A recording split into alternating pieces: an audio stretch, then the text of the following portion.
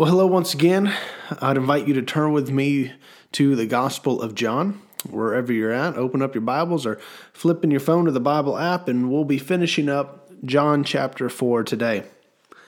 Now, we've seen that John's Gospel has one major theme that runs throughout from beginning to end, and that theme is belief.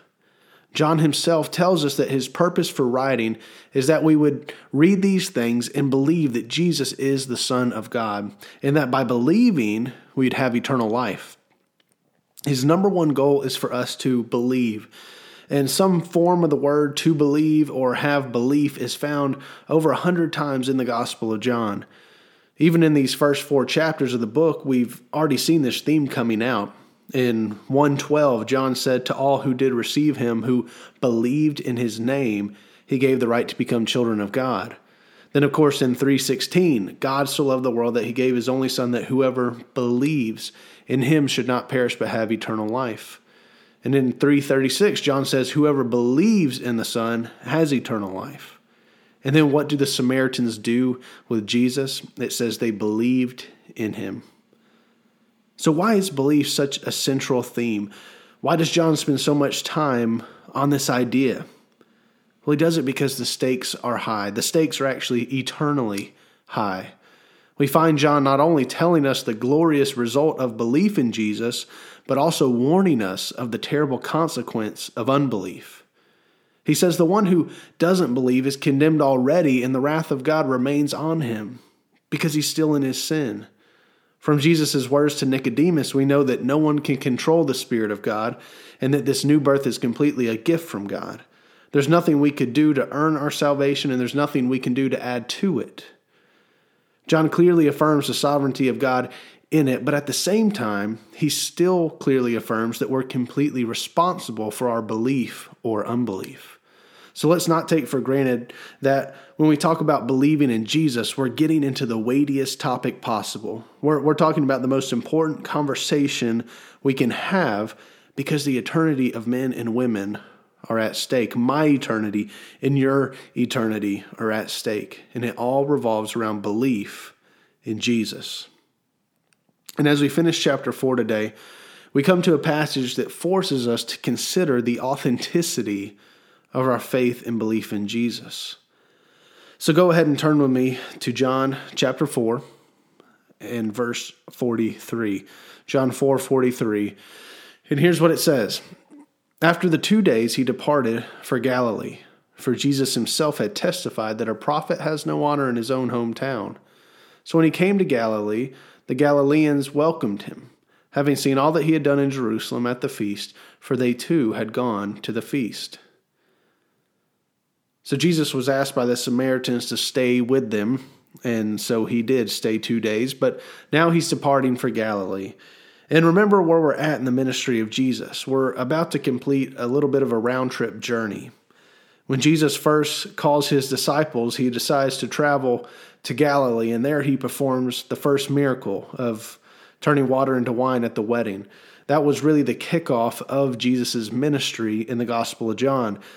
Then from there, he and his disciples travel from Galilee down to Jerusalem for the Passover, and they do some ministry there and in Judea before passing through Samaria, and now they're once again returning to Galilee, and that's where we find them now. And now in verse 44, we find this parenthetical statement by John that's difficult to understand at first. John recalls Jesus at some point testifying or affirming that a prophet has no honor in his own hometown. This was likely a proverbial saying of the time, but what makes this confusing is what is meant by Jesus' hometown. When he talks about his hometown, what is he talking about? He was certainly from Nazareth, but Nazareth isn't mentioned anywhere in this passage. But Nazareth was a city in Galilee, and that's the region where he was heading. And in the Gospels, Jesus and his disciples were often talked about as being Galileans. That's what they are known as. And so it's most likely that when it's talking about his hometown, Jesus is referring to Galilee. But that's why it's puzzling that he says a prophet has no honor in his hometown, meaning Galilee. But then in the very next verse, it says, "So when he came to Galilee, the Galileans welcomed him." So what's going on there? If he doesn't have any honor there, then why would they welcome him? That doesn't seem to make a whole lot of sense. But the answer is in verse 45. The Galileans welcomed him, having seen all that he had done in Jerusalem at the feast, for they too had gone to the feast. Now it's making a little bit more sense. Like good Jews, they too had gone down to Jerusalem around the time of the Passover and had likely witnessed some of Jesus' miracles there. We saw recorded a few chapters ago that John says that Jesus did many signs in Jerusalem. And so, of course, the miracle-working hometown boy is back, and they welcome him with open arms. They're happy to welcome and receive Jesus, but it wasn't because he was the Messiah, the Son of God. It was because he was a miracle worker. These people were sign seekers. In just a few verses, Jesus will confirm this indictment against them when he says, "Unless you see signs and wonders, you will not believe." Their welcome of Jesus and even their belief in him was directly tied to what he could do for them. It was based on his ability to perform miracles. So when John writes that the Galileans welcomed him, he's really intending some deep sarcasm. And it shouldn't be a surprise, though, that this is their response. Because remember, at the end of chapter 2, Jesus, he was doing miracles in Jerusalem, and it said many believed, but then in 2:24, it says, "But Jesus on his part did not entrust himself to them, because he knew all people and needed no one to bear witness about him, for he himself knew what was in man." Even there we have hints that the faith of these people is flimsy at best. They're looking at Jesus more as a miracle worker than the Son of God. And we find in the Gospels that this kind of faith or belief has little chance of surviving long term. We'll see in just a few weeks when we get to John chapter 6 that many of Jesus' followers abandon him once he starts teaching things that they don't really like, even after he had just miraculously fed a crowd of 5,000 plus people. And consider the fact that at the height of his popularity, Jesus had crowds of maybe close to 10,000 people coming to hear what he had to say and see what he would do. But by the time of his resurrection and ascension, and he tells the disciples to wait for the giving of the Holy Spirit, how many faithful followers do we find waiting in the upper room in Jerusalem? Only 120. Only 120. What does that say about the supposed belief of the multiple thousands that followed him throughout Galilee and crisscrossed the lake to keep up with him and see what he was doing? What can this teach us about the nature of belief? What does authentic faith look like? And by the way, I'll be using the words faith and belief interchangeably. In the Christian context, they're pretty much synonyms. So what does authentic faith or belief consist of? That's what we need to know. And there's really three things true belief has. Three things true belief has, and the first is content. True belief has content. We don't believe in fairy tales. We don't believe in just hopes and dreams and good feelings. We don't believe in just a higher morality or an enlightened way of living. There is a content to our belief, and it is the person of Jesus sent from heaven by God the Father, just as he had promised thousands of years before to send a Messiah to save his people from their sins. There is a theological and historical foundation to our faith. But it's scary how so much of what's called Christianity in our country looks a lot more like New Age mysticism or pop psychology or self-help programs than anything we find in the Bible. But biblical belief is founded upon the truth of who Jesus is before it's ever about what Jesus can do for you. There's a deep, rich content to our belief. These Galileans, they were happy to welcome Jesus because he was probably going to do some awesome stuff. He was going to do some cool miracles for them. But they weren't welcoming him because he was the Son of God. There was excitement, but there was no honor. They wanted what Jesus could do for them. But true belief is based on who Jesus is. There's content to it. That's why John writes that his purpose is that we would believe what? That Jesus is the Son of God. He doesn't say, believe that Jesus can save you or that Jesus can make your life better or make you a better person. Of course, those are things that can certainly come. But first, that we would believe that Jesus is the Son of God. It has to start there. Paul gives us another good example of this in 1 Corinthians 15. He's reminding the Corinthians of the gospel that he preached to them. And instead of telling them, Jesus made me a better person or gave me fulfillment and purpose or made me happy, here's what he says in 1 Corinthians 15:3. For I delivered to you as of first importance what I also received, that Christ died for our sins, and in accordance with Scripture, that he was buried, that he was raised on the third day in accordance with the Scriptures, and they had appeared to Cephas and to the 12, and he goes on and on.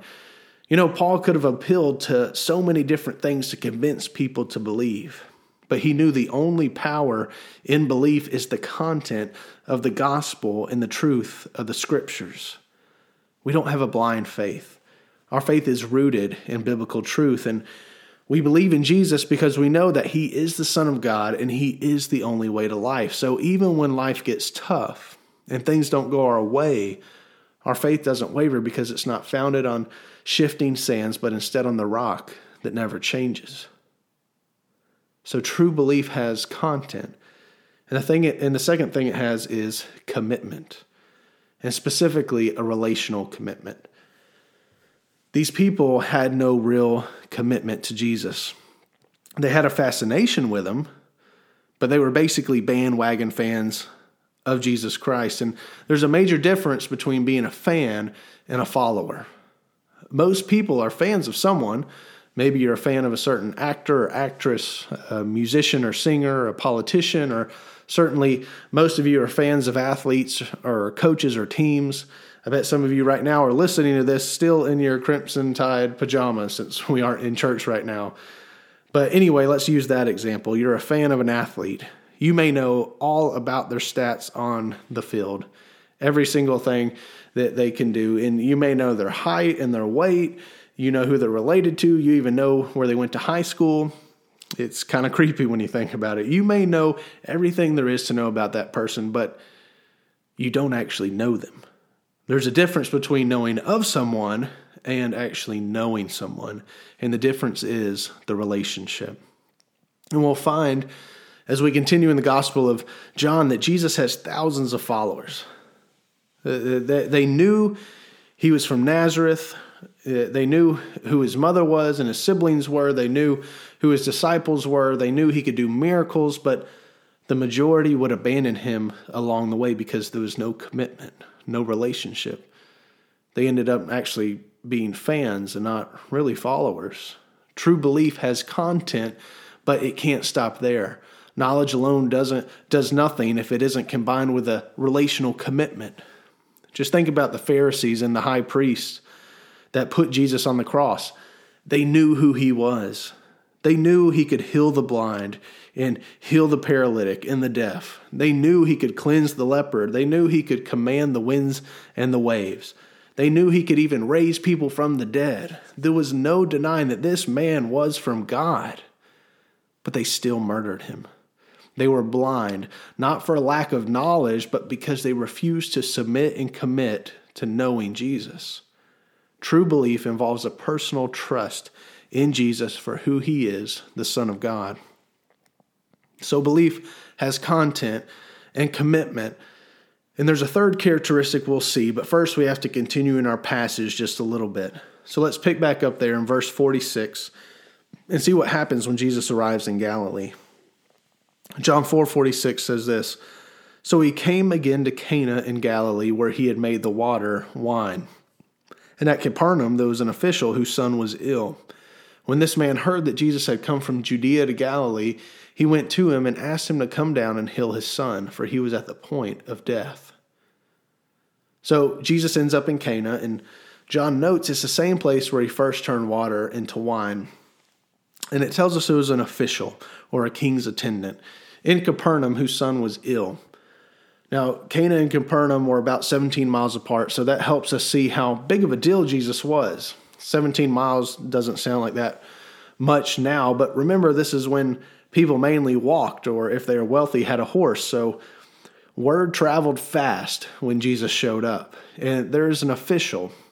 Now, the word official really can be translated nobleman or king's attendant, and the only person in the area who would have been thought of as something close to a king was Herod Antipas. He wasn't technically a king, but he was established by the Roman Empire as the ruler of Galilee. And Herod was a wicked man. He had divorced his wife so he could marry his brother's wife, and he eventually has John the Baptist beheaded. But Herod was known for making his men rich, so you could assume that this official would have had access to the best physicians in the region. He wouldn't have lacked for anything, so he must be in serious need if he's coming all the way to Jesus asking him to heal his son. And he's desperate because he's made this 17-mile journey just to make this request. And here's how Jesus responds in verse 48. So Jesus said to him, "Unless you see signs and wonders, you will not believe." The official said to him, "Sir, come down before my child dies." Jesus said to him, "Go, your son will live." The man believed the word that Jesus spoke to him and went on his way. Now, what a strange response at first by Jesus. It almost seems rude. You have this guy traveling a long way to beg for a miracle, and then Jesus rebukes him. But one interesting aspect that doesn't really come across in our English is that when Jesus says, "Unless you see signs and wonders, you will not believe," the word "you" in the Greek there is actually plural. So when Jesus says this to him, he's actually making a broader statement about the Galilean Jews in general. This confirms what we saw earlier, that the Galileans welcomed him because they knew he could do miracles. Their belief wasn't in Jesus, it was in what he could do for them. So Jesus speaks this rebuke, but look how the man responds. He doesn't defend himself or make any protest. He simply says, "Sir, come before my child dies." You can feel the desperation there. The man has a child who is going to die apart from any supernatural intervention. He doesn't care to defend himself. All he cares about is his child. And Jesus tells him, "Go, your son will live." And here's a key phrase, and I think it's important how John wrote it. The man believed the word that Jesus spoke to him and went on his way. We don't see the man continuing to beg Jesus, saying, "No, Jesus, you have to come with me. We got to make sure he lives. You have to come with me." Instead, he believed the word that Jesus spoke. So we see this man believing actually before seeing. And that's a good sign. He took Jesus at his word and left. And here's how the story ends, beginning in verse 51. It says, "As he was going down, his servants met him and told him that his son was recovering. So he asked them the hour when he began to get better, and they said to him, 'Yesterday at the 7th hour the fever left him.' The father knew that was the hour when Jesus had said to him, 'Your son will live.' And he himself believed in all his household. This was now the second sign that Jesus did when he had come from Judea to Galilee." Apparently, the man stayed the night somewhere and continued his journey back home the next day. And while he's on his way, his servants meet him with the news that his son is recovering. And we see him connecting the dots and ask them, when was it yesterday that he started getting better? And he finds out it's the 7th hour, which is around 1 p.m. And the man remembers that was the same exact time the day before when Jesus had told him, "Your son will live." So we need to pause in this story and remember that John's purpose for writing is to show us that Jesus is the Son of God. So everything that's recorded is meant to teach us something about Jesus. When we read any part of this gospel, we have to ask ourselves, what does this reveal about him? And here we have the first healing that's recorded in detail by John. And this is one of the more impressive ones because this one not only shows that Jesus is the Lord of healing, but also that he is the Lord of time and space as well. And by that I mean that Jesus was not hindered or restricted by the fact that he couldn't see this sick child or that he couldn't lay hands on him. The people probably thought that being a miracle worker, the power was in his touch and Jesus would have to go there and touch him, but Jesus goes far beyond that limitation just by saying the words, "Your son will live." The boy who's 17 miles away is instantly better. And it doesn't really matter that it was 17 miles.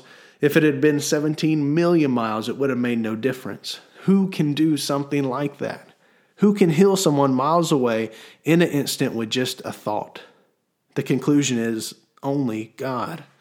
Jesus is the Son of God, and we'll see this fleshed out even more in the next chapter with another healing. So we see that Jesus is the Lord over sickness and healing. And now let's look at how this official responds. It says he himself believed and all his household. So verse 53 says the man believed, but didn't already tell us that he believed in verse 50? Was that not a real belief earlier if he's believing now? No, I think it was belief, but maybe not the strongest belief, but it was initial belief. And now after he's learned that Jesus could heal his son from miles away just by speaking healing, he steps into a deeper faith. And here we find the third characteristic of belief. A true belief has content, it has commitment, and it has cultivation. It's sometimes assumed that faith and belief begin and end at salvation. Like, there's your belief at its best, case closed, as if belief is something that's static and never changes. But that's not the nature of Christian faith. What we see in the Bible is quite different. There's meant to be a cultivation and growth of our faith. Peter talks about this quite a bit in his letters. In 1 Peter 2:2, he says, like newborn infants, long for the pure and spiritual milk, that by it you may grow up into salvation, if indeed you have tasted that the Lord is good. Peter is saying if we have tasted the goodness of life in Jesus, we should crave more. We shouldn't be satisfied with where we are currently. We want to grow up into salvation, into all that God has for us. And the last thing he tells his readers in 2 Peter 3:18 is to grow in the grace and knowledge of our Lord and Savior Jesus Christ. And Paul echoes this as well, telling the Colossians that he always prays that they'll increase in the knowledge of God. And remember, we don't have a blind faith. Our belief has content, and so faith and knowledge are tied together. It is expected of all Christians that we would grow in our faith and belief. We should constantly be moving from belief into deeper belief, into deeper belief. And that has no age limit. There's nothing more encouraging to me and more convicting to me than when I hear from a senior saint what God is teaching them. To have someone who has walked with God for decades or even the better part of a century telling me that God is still revealing more of himself to them and they're still growing spiritually. Now that is a testament to someone who is committed to growing in their faith. And at the same time, there's nothing more discouraging and pitiful than someone who's been saved for years or even decades, but has put no work into deepening their faith or growing in the knowledge of Jesus Christ. They're like the people the writer of Hebrews accused of being spiritual infants. He says, you ought to be able to digest solid food by now, but you're still stuck on milk. You know, it's normal for a baby to eat baby food because they can't digest thicker stuff. But if 20 years later that baby is now a man and is still drinking out of a bottle and eating pureed carrots, then something is wrong. There should have been growth and movement and development. It's the same with our faith and belief in God. The Christian life is a growing life. A disciple is a follower, and the word follower denotes movement. We're to continue deeper and deeper into faith in Jesus until the day we're finally face to face with our Lord and Savior, and our faith will be made sight. But cultivation requires action and commitment. It doesn't happen on its own or by osmosis. If we want to be followers of Jesus who have true belief with content, commitment, and cultivation, then we have to work at it. And the number one way to develop that is by diving into God's Word. And that's where us and the Holy Spirit meet. We must be people of the Word. This is where we get our content. This is where we find the truth of and the purposes of God. This is where we find the life of Christ and his mission.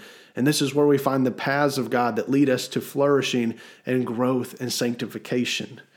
So may we be committed to intaking the Word of God often and consistently.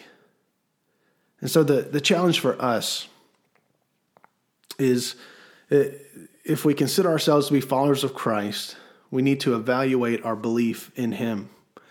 Is our belief honoring to him? Do we believe in Jesus for who he is or just for what he can do for us? The life Jesus offers is found in knowing him as the Son of God, the Savior of the world, and in that finding eternal life. And if there's those that are listening that that you haven't honored Christ in your belief yet, then make today that day when you move from just a fan to a true follower. And we know from Scripture that is accomplished by confessing with our mouth that Jesus is Lord and believing in our heart that God raised him from the dead, and we will be saved. It's believing in what Jesus did on the cross and turning and repenting from our sins and asking for forgiveness. And we know that he is faithful and just to forgive us.